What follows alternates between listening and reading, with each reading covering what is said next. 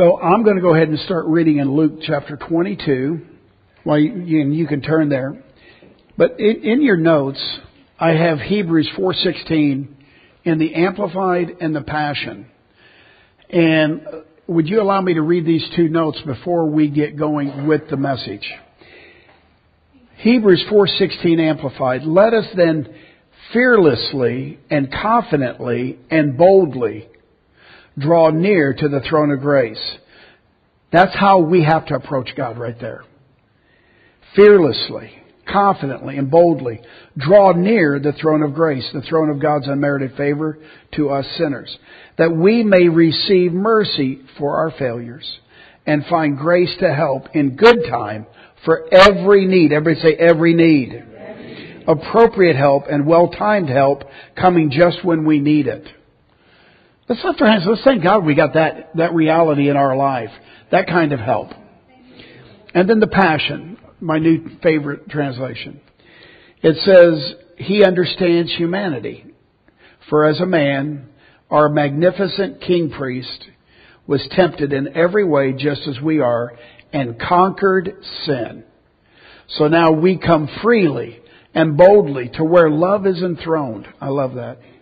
To receive mercy's kiss and discover the grace we urgently need to strengthen us in our time of weakness. I don't know again, these are incredible verses that we need to attach to our lives and remember them in the days coming, in the trials of life that we'll be talking about today. Okay, so in Luke chapter 22, we're just moments away, a few hours away from Jesus going into the garden and then being taken captive, betrayed and taken captive, turned over to the high priest and the chief priests and the elders, and then crucified. And so this is the purpose for which Jesus came. It says to be the Lamb slain from the foundation of the world, but He is now physically going to be turned over and His life is going to be made a propitiation. He is the mercy seat. And so He's going to give His life. And they're at the Last Supper, okay? And what should be a great occasion of joy takes on some real somber emotions. I mean, the last thing, the 12 disciples, they could not figure out what Jesus was talking about. For weeks, at least for weeks, maybe months, Jesus is telling them as they're moving toward Jerusalem, the Son of Man must be turned over to the chief. And He must be, and then He even says words like this, He will be scourged, whipped, beaten. He will be killed, and on the third day He'll rise from the dead. And they were just not understanding it. Okay? So there was a confusion that they had. And now at this Last Supper, they're having this very important Passover meal. And in verse 20, He tells the guys, as He took the cup after supper, He said, "This cup is the new covenant in my blood, which is shed for you." So, my blood's going to be shed for you. So whoa! I mean, what if you're at dinner at the store's house and we start using language like, what? I mean, we're over here for dinner. What? You talking about shedding your blood for us? And then verse 21, then He says this. Here's where the hand grenades really begin to get tossed to bring this night into total confusion. Verse 21, but behold, the hand of the betrayer is with me on the table. Now, it's really, can you imagine? You've been with this group of 12 with Jesus for 3 years, and Jesus at this Passover dinner says, one of you is a betrayer. You're going to betray me. And so now it's just, again, another thing is ramping up. And truly, the Son of Man goes as he has been determined, but woe to that man by whom he is betrayed. And then they began to question among themselves which of them it was who would do such a thing. It's not me. I'm not the one who's going to betray. I think it's you. Pointing the fingers. Can you see how intense the evening now has gotten? Started off pretty, not lighthearted maybe, but, the guys are together. We're having, the Passover supper, and we're and then boom, these statements start being thrown out by the Lord, and they then began to question each other. Now look at verse 24. Now one thing, how many of you know one thing always leads to another thing? When you start going down and things can get out of hand. In verse 24, now there was also, on top of all this other, there was also a dispute among them as to which of them should be considered the greatest. Now they're in an argument at the Lord's Supper, at the Passover feast. Who's going to be the greatest? Now, this is a mess. There's a betrayer among us, and they're all arguing. Probably Peter he seems like he's the oldest of, James might have been as old as Peter, but, he's one of the older disciples. And he was obviously, the more brash and aggressive, it would seem. And Jesus begins to tell them, no, you guys got it wrong. I came to serve, not to be served. And you have to, the greatest are those that serve. And yet I'm among you as one who serve. And so he brings correction to them. But then look at verse 31. And the Lord said to Simon, Peter, Simon, Simon, indeed, Satan has asked for you that he may sift you as wheat.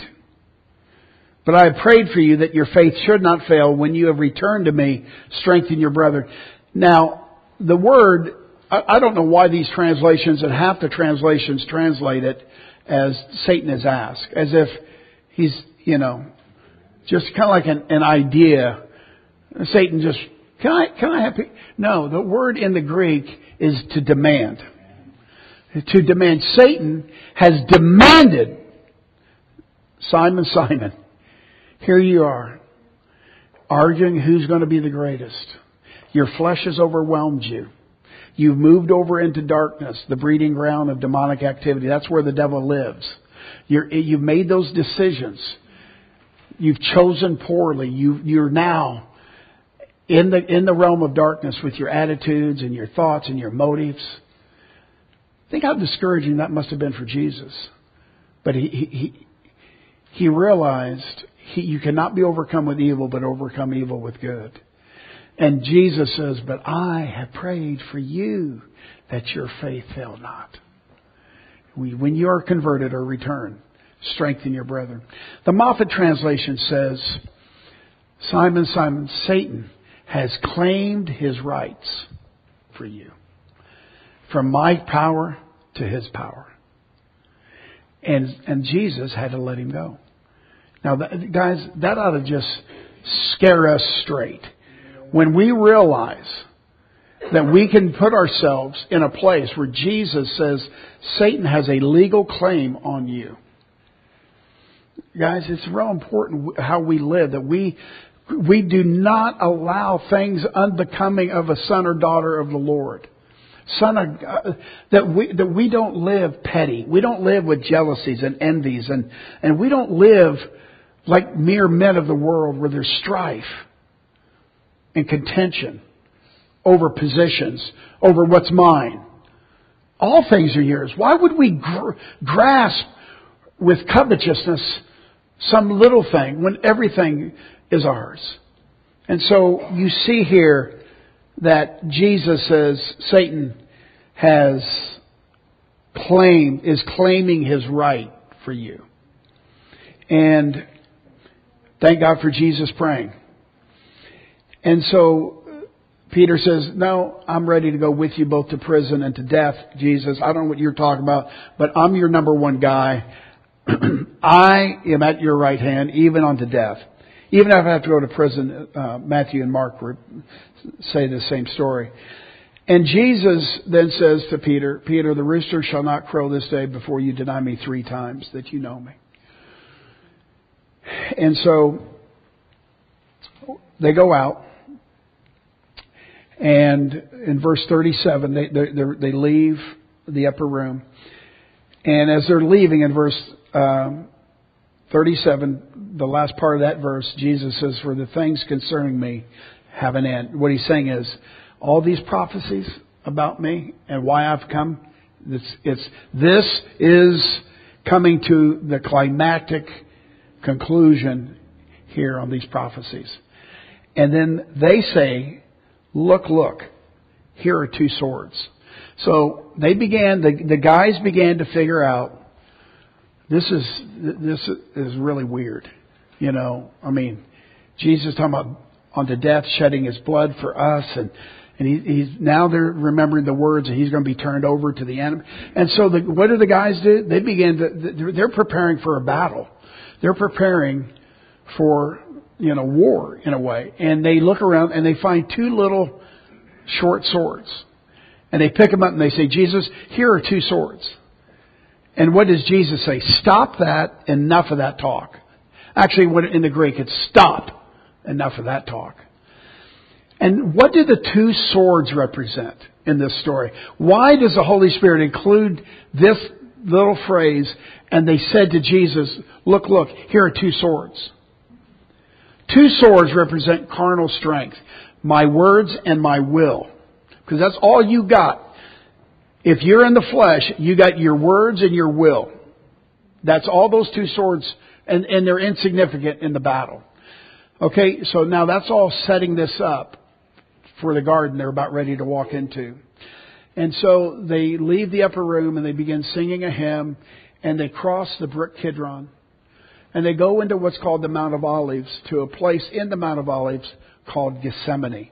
Gethsemane means oil press. And it was a place that Jesus frequently and would be at many, many times. And during what's called his Passion Week, the last 6 days, he would, it was his custom, and he would go into Gethsemane and pray.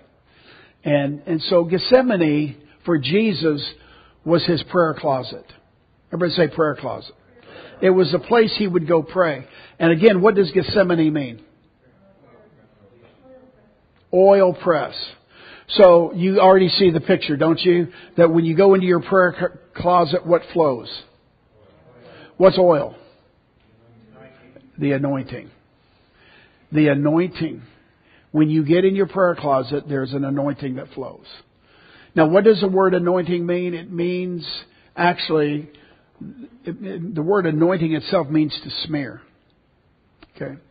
And so we've all had an injury, and maybe we had a cream we would rub on the muscle that's been injured or need some tending to, and we would rub that in. But you just don't slap cream on, do you? What do? When you smear it in, you rub it in until you can't see it because it's now been smeared into that muscle. And so when you're under the anointing, what that means is the anointing is the Holy Spirit. It is the person of the Holy Spirit. It's grace. It's the Spirit of grace coming into you. And so when you're anointed, like if this morning I am trusting on the anointing, the person of the Holy Spirit anointing me and anointing my words and my tongue and my heart and causing something to come out other than 2 little swords. What we don't need today is 3 scriptures and a poem and go home, even though the 3 scriptures could be powerful. What we need is the anointing that breaks the yoke. And we think so many times about some powerful explosion when it comes to the anointing. But many times it's a strengthening. When you are under an anointing, your will gets supercharged. I call it willpower. It's my will, His power. His power touches my will and enables me to choose that which is right. It enables me to choose. But there is a process to getting to that point where the Holy Spirit anoints me, empowers me. He smears His grace into my into my heart, into my will, and begins to cause me to get strong. This is how God works. In the Old Testament, you see Hezekiah. It says that his father had destroyed the temple. And when Hezekiah, first day, it says the first month, first day, first hour, the first thing, Hezekiah, his name means comforting breath of Yah. He's the type of the Holy Spirit. The first thing he did was to repair the doors of the temple. The word repair is strengthen. Strengthen. What do doors of a temple do? What do doors do? Any door. But why? What's the purpose of a door? To let things in and keep things out. Your will, the human will, is the door. What you will is coming into your life. What you don't will is not coming into your life. But we have a problem. Paul said the things that I will, I don't do. The things I don't want to do, I end up doing. And there's this human condition. The Adamic nature is a soup sandwich all the time. But we can't live as Adam. We got to move over into sons of God. And that's what we've been preaching. We're sons. And we are to be strong in the Lord and the power of His might. And my human will must be charged with grace. And so Jack Hayford says grace, I love this definition of grace. He says grace is the entrance of the Holy Spirit into the human heart working with power. And so there's been times when I have been prayerless. And that my prayerlessness and my wordlessness, no word, no prayer. Just walking in the natural man. I have no evil intentions, although the carnal man is bent into that. Okay? But I don't find strength to do anything for God. My flesh, and that's what Romans 8 talks about. The mind that is set on the flesh leads to the flesh, but the mind that is set on the Spirit. And so how do you get your mind set on the Spirit and on the eternal realities of the kingdom of God and living in His presence? By going into that Gethsemane prayer closet and picking up the Word of God and saying no to your flesh.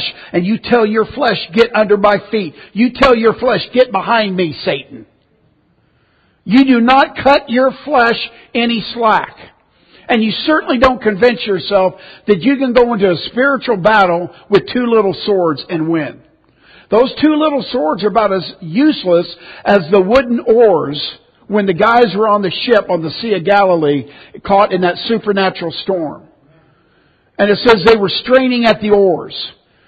You're going to strain in your Christian walk using natural oars, natural swords, the natural man, the carnal man. You must be spiritual. God has created you to be a spiritual being. You are created as a new creation with all of God, Father, Son, and Holy Spirit living inside you. The potential that you have to manifest God is 100%. 100% of God can manifest out of you. Did you hear that? But He will not be able to manifest if you're carnal, if you're natural. You have to realize that there is a process whereby you can be strengthened to overcome. And it comes through the oil flowing. Now the other day I had this picture on an exhortation, a word of knowledge, that there were some people here bitter. Well, that's probably all of us at one time or another in a month. Human condition. You know, you don't have to be the most bitter person on planet Earth.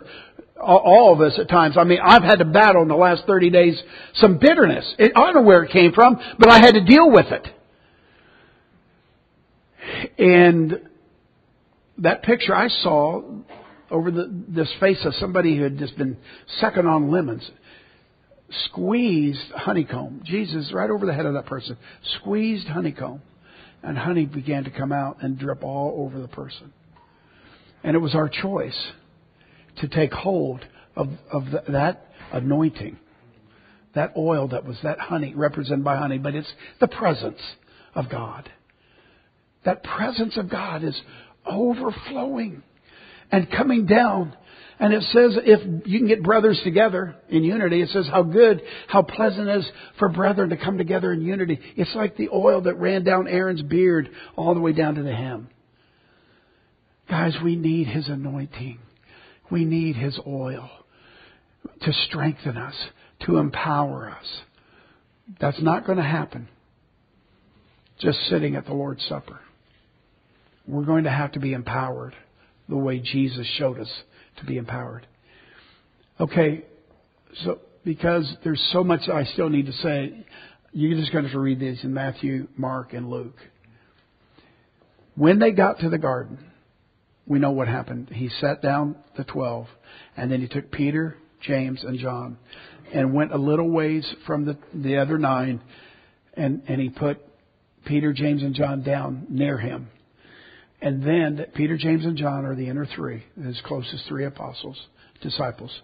And then he goes just a little bit more away, just a few yards away, and He falls down. And before He leaves, Peter, James, and John, He says these words. He says, "Pray that you enter not into temptation. The spirit is willing." He said this, "For the spirit is willing, but the flesh is weak." Now He says, guys, many of you in this room, your spirit being, you want to do good, but if you don't get surcharged with grace, your flesh is going to betray you. And your flesh will bring you to your knees. And your flesh will cause you to betray the Lord. And your flesh will cause you, as it did with Simon Peter, 3 times denying Him, the 3rd time with cursing. How weak is your flesh against spiritual powers? Think about Elijah, a man with the same like passion. He commanded the heavens to shut, and they shut for 3.5 years. He commanded the heavens to come forth with 7 times praying 7 times, praying through, and the heavens gave its rain. But then the next day he meets Jezebel. He doesn't even see her. He hears the threat of Jezebel, and he runs for his life. The great Elijah, the prophet Elijah, who commanded fire to come down out of heaven, who commanded the heavens to open up the rains, the next day is literally running for his life, wanting to commit suicide. He's so unbelievably caught up in this storm of spiritual warfare. And now he's no longer on his knees praying. He's running in the flesh. He's running away. There's so many pictures in the Bible showing us that if we stay in the flesh, we will fail. But if we move over by the grace of God into the things of the Spirit, we will be victorious. So Jesus goes and He prays, and it says, in the Garden of Gethsemane, in the place where the oil is supposed to flow, the oil press. And when you're pressed out beyond measure, insomuch you despair of life, the Apostle Paul said, you pray. And when you're praying, there's this oil press. Under pressure, that's the olive oil is what they were getting. They're on Mount of Olives, and they would squeeze. There were oil presses up there, and olive presses, and they would get the oil. And so, under pressure, what's in you is going to come out. Now, under pressure, if you're not in Gethsemane, if you're in front of your TV or wherever you are, if it's not in the prayer closet, you're not going to find the strength that you need. Something else is going to come out. How many of you have been under pressure and something else came out? That's the way it is, the human condition. But we're not mere men. We're sons of God. We're new creation. We're filled with the Holy Spirit. We've got the Father, Son, and Holy Ghost living in us. We got the fullness of God. And that you might be filled, Ephesians 3:19, with all the fullness of God. I am a legit DNA, legit son of God. I'm not a mere man. I've got different DNA. You and I have different DNA. I'm not talking about physical DNA. I'm talking about because we're not just flesh. We're body, soul, and spirit. And now there's something different about me. I've got two natures.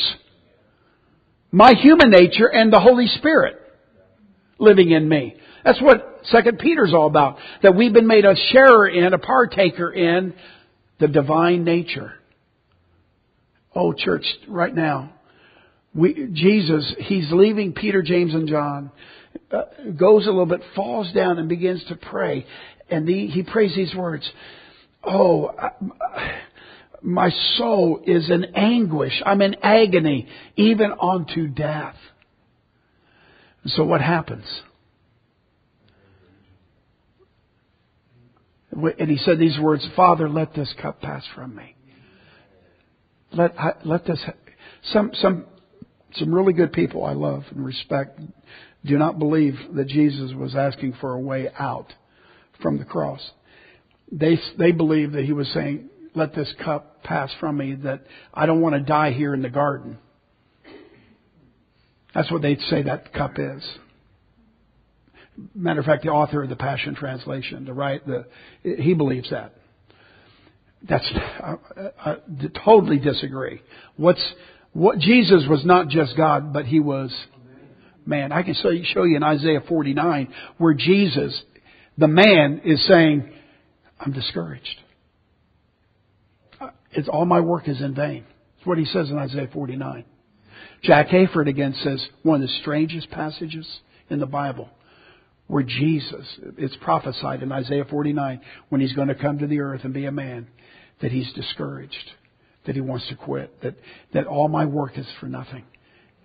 But you know what Isaiah also says? Isaiah 49, this next word, "Nevertheless, my reward is with you, God." And then he spoke to himself. This was so strange. The Word knew that He's going to, as a man, have to deal with discouragement. And so He speaks to Himself this promise. And the Lord said, "You're my servant. I'm going to make you the light of the world. You're going to redeem Israel. And you're going to save planet Earth." He reads those words and he gains strength. What will always happen to you if you get in Gethsemane, if you get in the prayer closet? Oil will flow. The word of the Lord will be illuminated. You will begin to be strong in the Lord and the power of His might. And he prays, "Let this cup pass from me." That was his humanity under great stress. Just stop there for a second. Do you think when Jesus went 40 days in the wilderness, that when Satan tempted Him, that Jesus, it says He was greatly hungered? After 40 days, He hungered. And that's when those temptations hit Him in a weakened state. Do you think those temptations were lighthearted things? That He just brushed them off like this? Some people do. Some people teach that He, because He's God in the flesh, could not have fallen. That is absolutely a lie. Because if you can't really be tempted to sin, you're not under temptation. He was tempted in every way like as we are, yet without sin. And I tell you, Jesus had prayed 40 days in the wilderness. He was supercharged. And He came out in victory. It says in the power of the Spirit He came out of that wilderness experience. And now He's in another wilderness experience. He's in the Garden of Gethsemane, Mount of Olives. He knows what's about ready to happen. Just in a few moments. Just a few moments. And He's praying the horror, the terror. He knows that He's going to be this lamb that's going to be slain. He's going to be beaten and whipped. And I have done a lot of study on the shroud over the last month. And I am telling you, when you see the sufferings of that crucified man, that image that's in that shroud, and I will tell you about the shroud in the weeks to come, but I am 100% convinced it is the resurrection shroud of the Lord. And it shows every single beating that Jesus took, from the spear side, the nails in the hands and the feet, and over 600 blows on His body. From even His face was hit by those lashes, all the way to His feet. He knew that was going to happen. And even worse, the sin of all mankind we could be judged as the worst of all sinners ever, Martin Luther said. Though he was not a sinner, he was judged as... He knew all this. And he was crying out, let this cup pass from... And then what does he say? Nevertheless, not my will. Did I just say will? Not my will, but your will be done. This is the crux. Jesus told the disciples, pray, for the spirit is willing, but the flesh is weak. Your human will, if it's not anointed, smeared with His presence and strength, you will turn in the day of battle. He comes back to his guys, he finds them sleeping. They're not praying. And he says these words, what? Could you not tarry with me an hour? So he left them, but it says their hearts were heavy with sleep. But the Luke account says that they were sleeping out of what? Sorrow. There was a confusing night. They'd gotten in a fight with each other. How many of you know when you get in a fight with, your loved ones, that pretty much takes all your strength? You're confused. You don't know what's happening next. He's talking about His blood being shed for us. I mean, all this is, but you have to understand, if you could see a tornado, like, do you guys remember looking at some of those in Oklahoma City tornadoes and Joplin, Missouri tornadoes, those F4s and F5s, how they said these things were a mile wide, traveling at 225 miles an hour?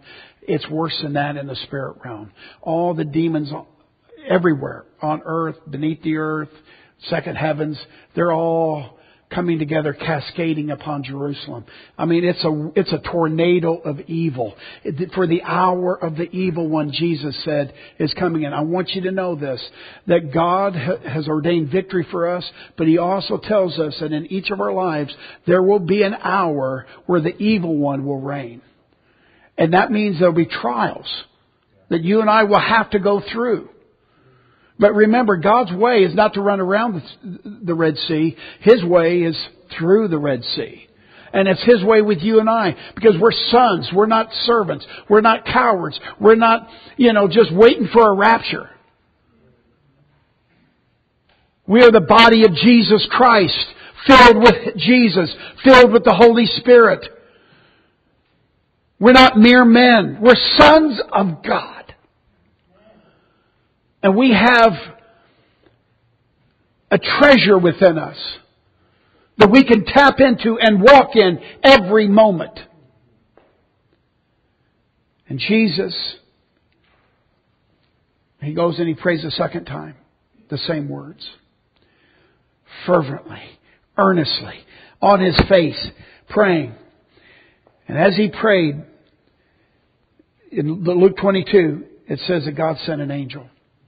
Now the angel represents grace. What did the angel do?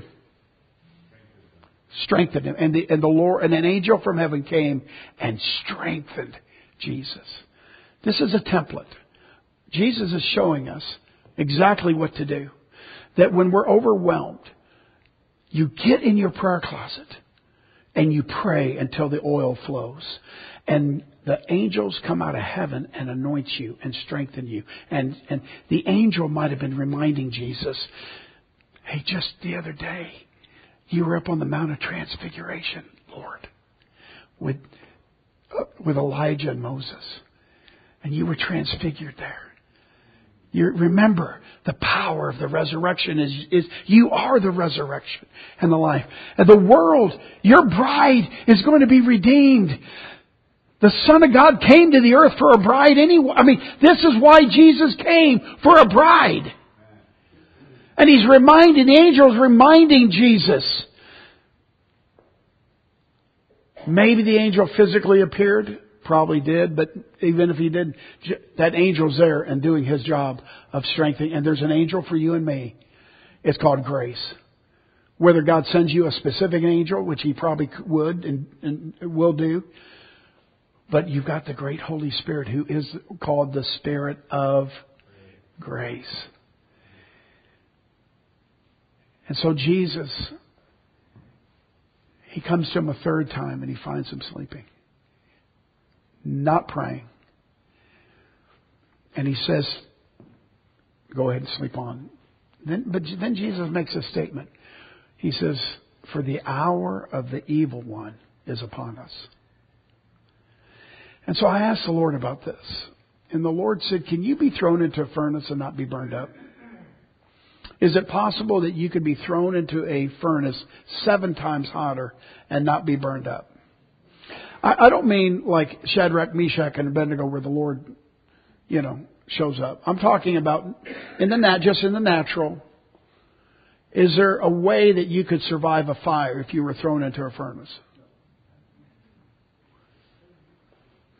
Well, even in the natural, you could get in a fire retardant suit. You could wear a suit. And the Lord showed me that picture. He said, when you're prayerless, you have no suit on.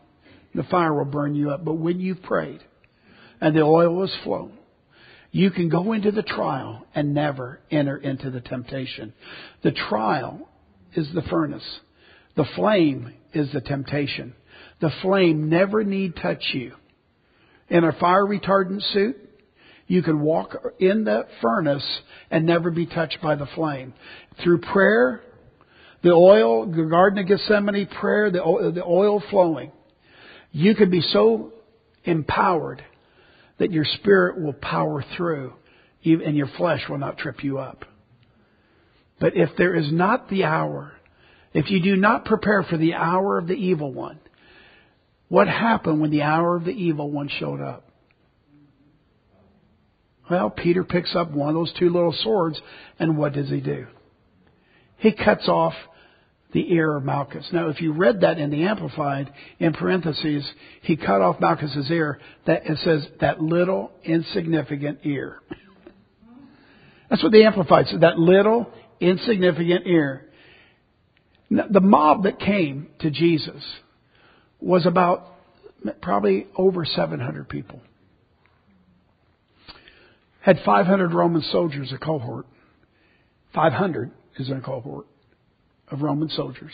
And a couple hundred, it says chief priests came, elders came, and a bunch of rabble-rousers came. 700. And Jesus is so empowered that even after this incredible sweating great drops of, you understand, he was under such stress that he dropping off his body were sweat balls of blood. He was literally beginning, under great stress, his pores were beginning to sweat blood. That's a scientific physical condition that can happen under stress. Fighter pilots have had that happen to them. Okay? There's stories told of great fear and stress that people began to sweat through their pores. And Jesus is praying so fervently because what is hanging in the balance? The redemption of mankind. The redemption of His bride. His own loss. That if he turns from this, mankind will not be saved. And there's a great possibility that somehow God the Son is lost. There was everything hanging on this moment. And Jesus prayed through thrice. And He came. The hour of the evil one comes. When they said, where is He? Jesus, what did Jesus say? He said those 2 words, I am. And what happened when He said those 2 words? Now, in the movies, you see, a dozen guys falling backwards. Try 700. At least 500 Roman soldiers and a whole bunch of priests and elders. People estimate maybe as many as 700 were thrown back by 2 words, I am. But everything Jesus did, He did as a man. He never did that He did not say, I am, even though that's His divine name. I am that I am. Even though He never did that Jesus, the man, under the power of the Holy Spirit, said, I am. And they fell backwards under the power of a man full of the Holy Spirit. Now, what did the 12 do? Well, when Peter took the sword and cut off the ear of Malchus, that little insignificant ear, you can do nothing in the flesh. Those two little swords represent your flesh. It says they began to run for their life. And John, it would appear, ran and they grabbed his clothing and he ran right out of his clothing naked. Running naked. The great apostle John is running naked for his life. And they all betrayed the Lord. When Peter said to Jesus, I will never do this, betray you. And Jesus said, no, 3 times. You're going to deny me 3 times before the cock crows. And then Peter said, no, even unto death in prison, I will be with you. And then it says this, and they all said the same thing. Not just Peter, but all the apostles, disciples. Judas has now already left the group.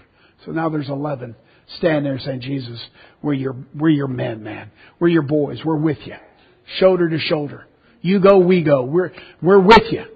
And in the first 10 minutes of the battle, of the hour of the evil one, they're gone. They were all in hiding. Their heads are spinning.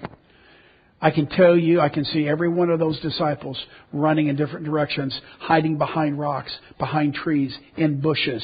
They're sitting there shaking. Their hands are over their head. What is going on? Is that not a picture of us sometimes where we've been in such a battle? We've ran. We've forgotten who we were in Christ. We're confused. We're angry. We're lost. I've had moments early in my 20s where I'm literally driving down the streets of San Felipe in Houston, completely confused, disappointed with myself, have lost all my bearings. That's what the carnal man will do almost in every fight. You will lose. And God didn't destine us to lose. He destined us to win. We have to win. Finding grace in the garden of prayer. Gethsemane is your prayer closet. Now, here's the good news. Jesus is the great victor. And He persevered through that night of sufferings. That next day, the beating by that cohort of 500 soldiers and all the suffering that He endured. The whipping post and the beating with the clubs and reeds and just the horror of it. And then going through the cross. And then at 3 o'clock, when they would slay the Passover lamb, the high priest at that very moment, exactly at 3 o'clock, they would cut the throat of the Passover lamb. And the high priest would make this statement. Paid in full. Jesus on the cross as our high priest, touched with every temptation as we are, yet without sin. On the cross, His last words, it is finished, or paid in full. Now, whether His last words were, Father, receive my spirit, no one really knows which one. Does it really matter? It was at that last moment, last couple breaths. It is finished, paid in full. He knew He beat the devil. And with the next thing, He cried out, shouted with a loud voice. And the veil of the temple, before He had even died, began to tear in two. And a great earthquake happened. And the graves of many Old Testament saints were broken up. As Jesus shouted that war cry, that battle shout, as He was descending into hell to rip the gates off of hell. Because He prayed through. He went into Gethsemane. He found grace in the garden. We're sons of God, but we will act like demons if we don't pray. You just got to know your flesh is completely given over to death. God doesn't reform flesh. He says crucify it. Reckon it dead. Keep it under your feet. This is why we are a spiritual people. Spiritual. Jesus said the spirit is willing. Your flesh is weak. Pray. He said pray that you enter not into temptation. It is possible for us to have a prayer life of such strength that what temptations would normally just almost instantly take you down, you'll be able to put under your feet. There is a life of victory, but it's a spiritual walk. It's not a carnal walk. You can be the nicest carnal man on the earth. You can be really a nice person still and just lose every battle because you can't win anything in the kingdom unless you're willing to get in Gethsemane and get the oil. Stand on your feet. Paul said in Philippians 1:19, I know that through your prayers will come what? A supply. See, the oil, supply of the Spirit that's going to result in my deliverance. Prayer is tied to the supply of the oil of Gethsemane, the oil. And that oil represents the anointing of God, the grace of God, the strength of God being smeared into us.